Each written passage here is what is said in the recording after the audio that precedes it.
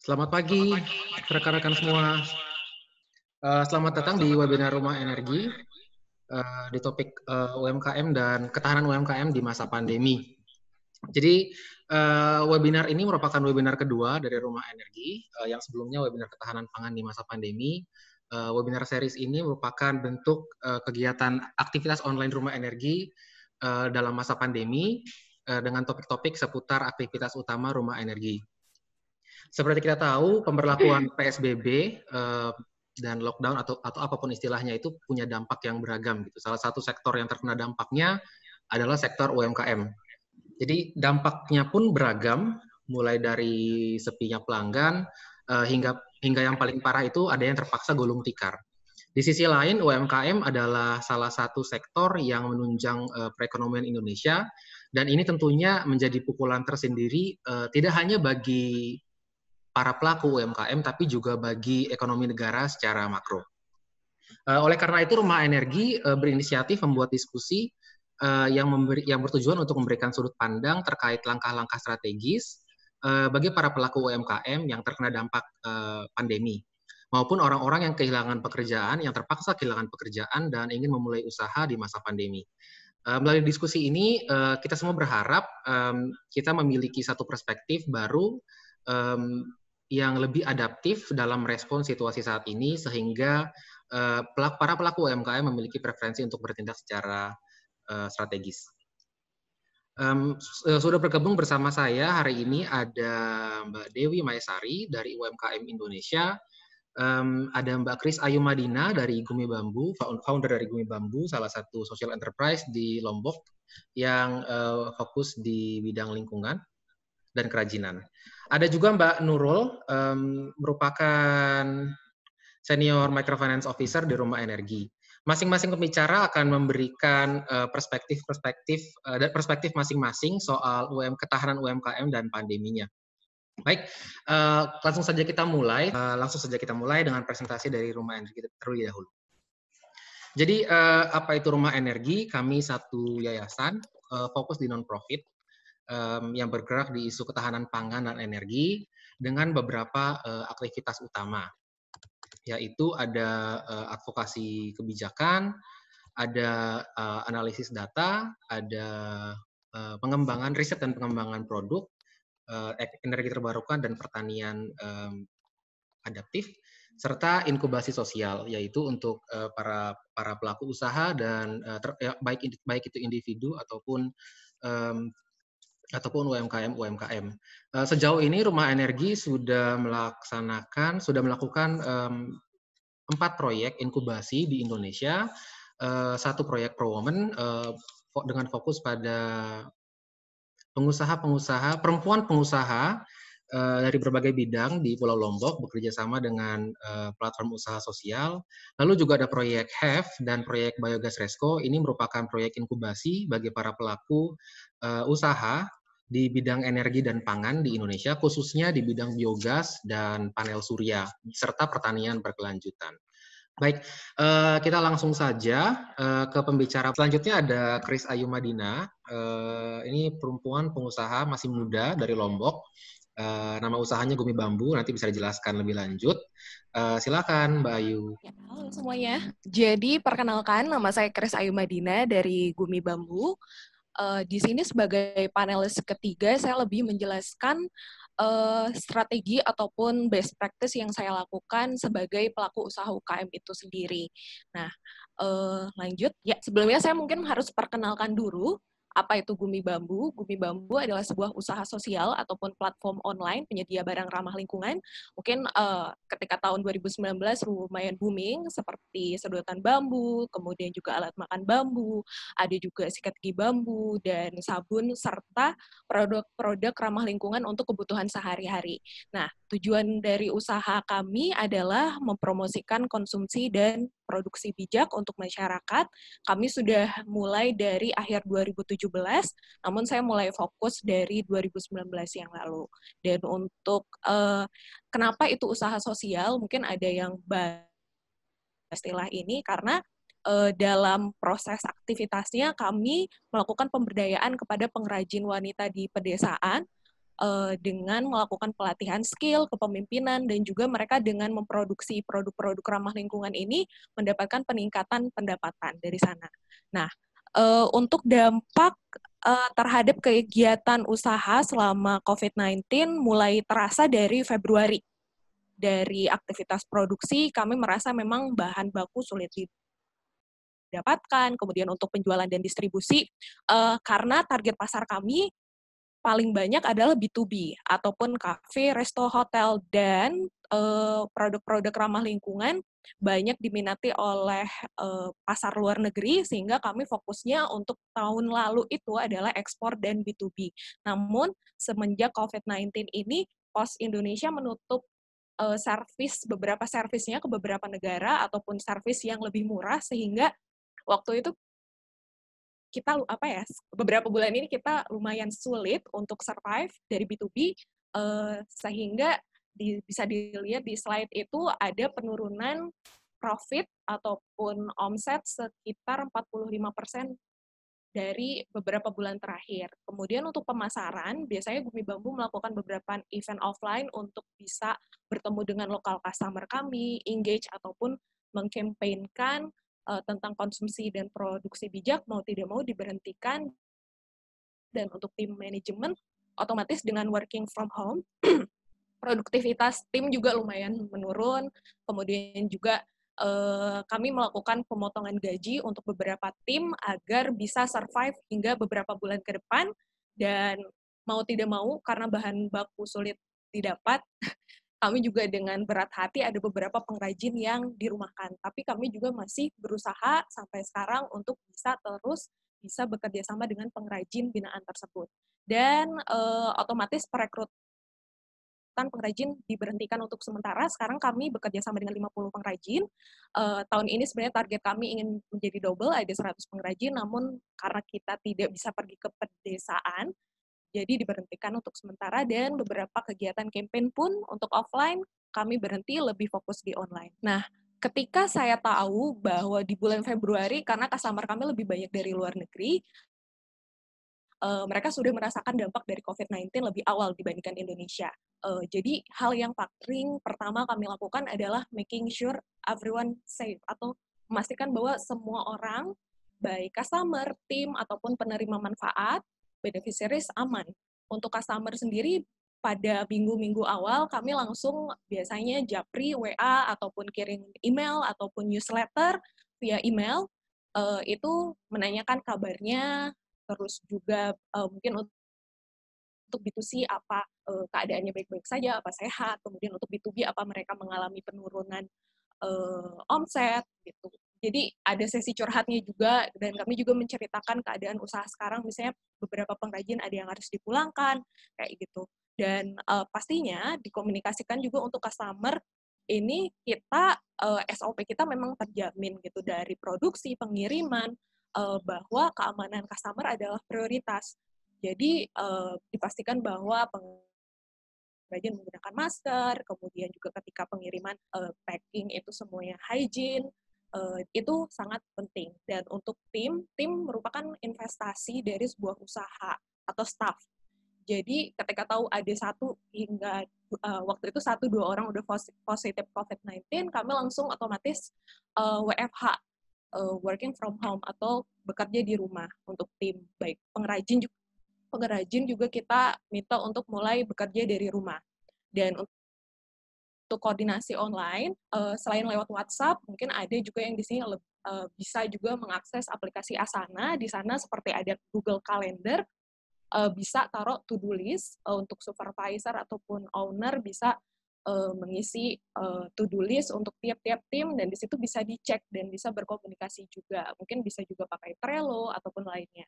Dan yang perlu dilakukan karena kita karantina gitu di dalam ruangan, komunikasi dengan sesama ataupun dengan teman itu sangat penting. Sehingga kami mencoba untuk melakukan weekly meeting beberapa kali ini, untuk setidaknya untuk curhat, untuk juga sebagai pemilik usaha pun kepada tim ataupun staff harus jujur, transparan, juga ini loh keadaan usaha kita. Jadi mau tidak mau kita akan memotivasi satu sama lain dan juga bekerja sama untuk memperbaiki keadaan. Dan ya seperti dibilang oleh Bu Nurul dan juga Bu Dewi, ini juga waktu yang tepat untuk melakukan peningkatan kapasitas tiap tim. Jadi untuk marketing bisa dapat source banyak sekali untuk kelas-kelas gratis, banyak sekali untuk marketing, untuk saya juga untuk financial literacy juga banyak, dapat online kelas secara gratis, dan seperti tadi Bu Nurul bilang, semua tim sekarang harus mau tidak mau menjadi marketing. Tidak hanya lewat sosial medianya, sosial media perusahaan, tapi juga sosial media individu misalnya, ataupun bisa secara aktif lewat WhatsApp, bisa chat beberapa customer sebelumnya, kayak itu, tapi jangan terlalu agresif juga, lebih ke apa ya, lebih soft marketing gitu. Kemudian untuk beneficiaries ataupun komunitas penerima manfaat, kami saat ini baru sampai memberikan masker secara gratis, merekomendasikan untuk bekerja di rumah, dan juga merekomendasikan beberapa staf untuk mengikuti program prakerja. Jadi dibantu untuk daftarnya, dan juga beberapa untuk mendapatkan tadi bansos yang sudah dijelaskan oleh Bu Dewi. Selanjutnya. Next. Nah, hal yang selain setelah memastikan bahwa semua tim, customer, dan juga beneficiaries itu aman, kami memastikan keadaan keuangan juga aman di perusahaan. Di sini yang paling penting adalah tadi sudah dijelaskan oleh Bu Nurul bahwa kita harus ada pencatatan keuangan. Pencatatan keuangan pemasukan, pengeluaran, piutang, utang, bisa direkap dalam bentuk laporan arus keuangan ataupun cash flow. Biasanya arus keuangan ataupun cash flow ini akan ada kategori-kategori di sana untuk pengeluaran. Pemasukan kita bisa tahu, pengeluaran bisa tahu juga, jadi bisa tahu, oh kira-kira kategori pengeluaran mana nih yang bisa kita potong, ataupun yang bisa kita kurangi selama pandemik ini, selama pemasukan ini berkurang. Dan kemudian di sana juga kita bisa tahu, kalaupun misalnya teman-teman di sini udah ada yang buat neraca keuangan, bisa tahu bahwa asetnya sekarang berapa untuk stok barang, atau mungkin untuk stok barang yang ready bisa lebih ekstra untuk dimarketingkan, misalnya untuk mengurangi beban produksi, dan kemudian setelah mereview laporan arus keuangan itu pasti sudah tahu kira-kira tujuan beberapa bulan ke depan ini mau ngapain sih, atau apa hanya untuk survive ataupun bertahan, yang penting bisa gaji staff.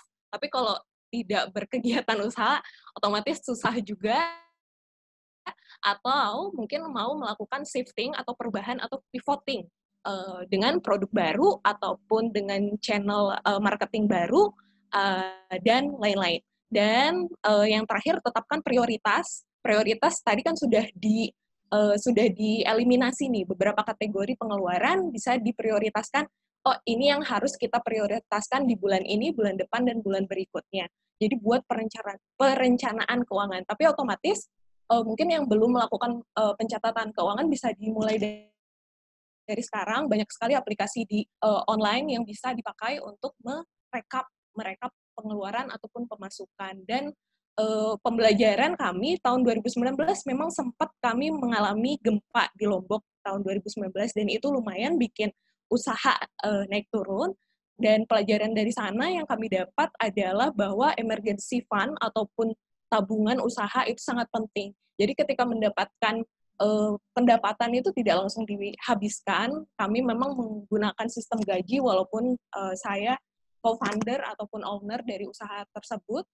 Jadi ketika ada musibah seperti sekarang, ada saving, bisa pengeluaran utama 3-6 bulan ke depan itu masih bisa berjalan. Lanjut. Nah, tadi saya menjelaskan tadi apa pilihannya ada dua.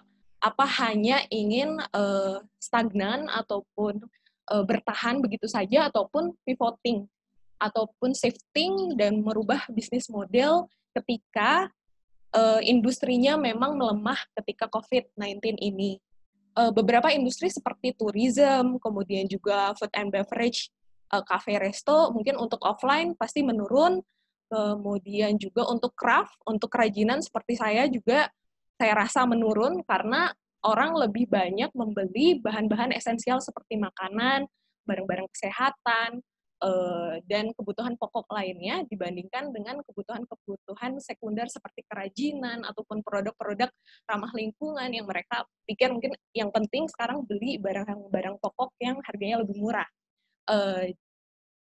Jadi di sini mau tidak mau Bumi Bambu pun melakukan pivoting bisnis model. Ada 3 yang utama yang kami lakukan adalah menambah target pasar. Jadi yang awalnya bisnis ke bisnis, cafe, resto, hotel yang kami jadikan fokus pemasaran, kami sekarang berubah menjadi, tidak berubah, tapi menambah ke B2C ataupun pengguna individu. Jadi ibu rumah tangga, kemudian juga mungkin yang seumuran dengan saya juga. Jadi kami targetkan ke sana juga dengan melakukan beberapa marketing lebih full ataupun lebih di sosial media dan juga untuk geografikal untuk target pasarnya tahun lalu kami hanya berfokus lumayan jumawa untuk luar negeri saja. Nah, ketika terjadi yang seperti ini akhirnya collapse hingga hampir setengahnya. Namun sekarang kami sudah mulai untuk melakukan pemasaran untuk dalam negeri juga, untuk fokus di dalam negeri. Tapi ada pivoting itu pasti memerlukan tenaga dan dana lebih. Dan di sini yang biasanya kami biasa hanya pre-order, karena kalau B2B cafe resto mereka mau customize ataupun customize ordernya, di sini kita harus ready stock. Karena B2C biasanya mereka harus pingin cepat, pingin ready cepat, barangnya terkirim dan diterima sangat cepat. Beda dengan B2B biasanya mereka ingin customization, kita masih bisa agak lama dijelaskan bahwa prosesnya berapa lama, apalagi kami bekerja dengan pengrajin di pedesaan, itu ada tenaga dan juga dana tambahannya yang harus ekstra. Di sini untuk kami yang kedua adalah menguatkan keberadaan online kami. Jadi di sosial media, alhamdulillah karena tim kami anak muda, mungkin ya, di Facebook, terus juga LinkedIn, di Instagram, kami sudah ada, di e-commerce seperti Tokopedia, Shopee juga sudah ada, dan mostly kami melakukan penjualan lewat website. Website sebenarnya itu investasi jangka panjang. Untuk saya bisa bilang waktu tahun 2017 saya bikin website hanya itu 3 juta, dan kebetulan waktu itu yang punya website teman, jadi bisa dicicil. Waktu itu sangat terbantu sekali dari website ini. Kami menerima pesanan dari luar negeri ataupun B2C tadi, orang langsung bisa membeli di website kami, bisa membayar dan lain-lain. Di beberapa bulan ini kami fokus untuk membuatnya lebih mobile friendly, enak dilihat di HP, untuk dual bahasa, karena sebelumnya kami hanya pakai bahasa Inggris, sekarang kami fokus untuk mengganti ke bahasa Indonesia juga, dual currency, jadi ada dolar dan rupiah juga. Dan yang paling penting adalah digitalisasi data-data. Jadi data stok, data pesanan, kemudian juga data keuangan pastinya, itu harus dibuat secara online. Bisa pakai Google dokumen ataupun lainnya yang teman-teman bisa akan membuat itu lebih gampang diakses, jadi tidak akan lupa dan bisa diakses dimanapun, walaupun beberapa tim harus kerja di rumah. Itu sangat penting sekali agar bisa lebih efisien dan efektif. Dan yang terakhir itu kami melakukan penambahan produk via consignment atau konsinyasi. Kami di sini dari bulan Februari melakukan kolaborasi dengan usaha sosial dan UKM lainnya untuk menyediakan produk sehari-hari ramah lingkungan agar lebih banyak dan lebih bervariasi. Karena biasanya konsumen B2C ingin berbelanja lebih lengkap di satu toko dibandingkan kebutuhannya di beberapa toko, karena ongkos kirimnya pasti akan lebih membengkak. Jadi kami mencoba untuk bekerja sama dengan usaha sosial dan UKM lainnya yang ada di Lombok, kemudian menaruhnya di website kami, dan sehingga kebutuhan sehari-hari, baik itu sabun, sampo, kemudian juga herbal juga kebetulan kita jual. Masker waktu itu ketika di minggu-minggu awal kami juga jual masker kain karena itu reusable. Jadi kami tidak hanya menjual produk-produk yang kami manufaktur atau buat sendiri oleh pengrajin, tapi juga oleh usaha-usaha lainnya. Next. Yang terakhir, ini slide terakhir. Yang pastinya COVID-19 ini mengajarkan kita untuk berkolaborasi. Tadi seperti dibilang sama Bu Dewi, kita nggak bisa sendiri. Tidak hanya dengan investor menurut saya, tapi juga dengan sesama pengusaha lainnya. Jika ingin mengeluarkan produk baru, nggak harus dari awal, mungkin bisa berkolaborasi dengan usaha lainnya, membuat satu paket set ataupun kira-kira bisa didesain yang sesimpel mungkin untuk mengeluarkan produk baru yang sesuai dengan keinginan pasar sekarang. Itu sangat bisa juga berkolaborasi untuk webinar, untuk di live IG ataupun bikin konten bersama. Yang pastinya dengan kita berkolaborasi biasanya lebih banyak orang, lebih ringan, bisa sharing juga masalah dengan teman usaha lain-lainnya, itu membantu menurut saya. Dan kami juga di sini di bulan ini hingga bulan depan berencana untuk membuat sistem untuk berkolaborasi dengan UKM. Jadi beberapa UKM bisa mendaftar di website kami untuk menjual produknya juga. Ya, tapi untuk sekarang mungkin kami hanya bisa yang di Lombok dulu karena cakupan tim masih kecil juga, dan karena PSBB ini kami tidak bisa terlalu leluasa dan bekerja sangat ekstrim. Dan kesehatan juga masih penting untuk dijaga. Tapi di bulan April dan Mei ini kami rencana akan launching untuk berkolaborasi dengan UKM dan mereka bisa menjual produknya di website kami. Selain itu juga kami pasti memberikan menjadi teman berpikir ataupun sama-sama untuk menambah nilai dari produknya juga, terus juga mengecek dari si pasar ini maunya apa. Biasanya kita kasih feedback ke teman-teman UKM yang konsinyasi sama kita. Dan selain itu juga sebenarnya tujuannya adalah memastikan industri ataupun kategori zero waste produk di Indonesia itu masih survive. Karena COVID-19 ini orang ngerasa produk-produk zero waste itu pasti kotor ataupun kayaknya kurang hygiene kayak gitu. Nah, itu yang saya dan teman-teman dari komunitas ini yang coba untuk tetap gimana sih caranya kita tetap survive saat COVID ini. Dan yang terakhir poinnya adalah support vulnerable community.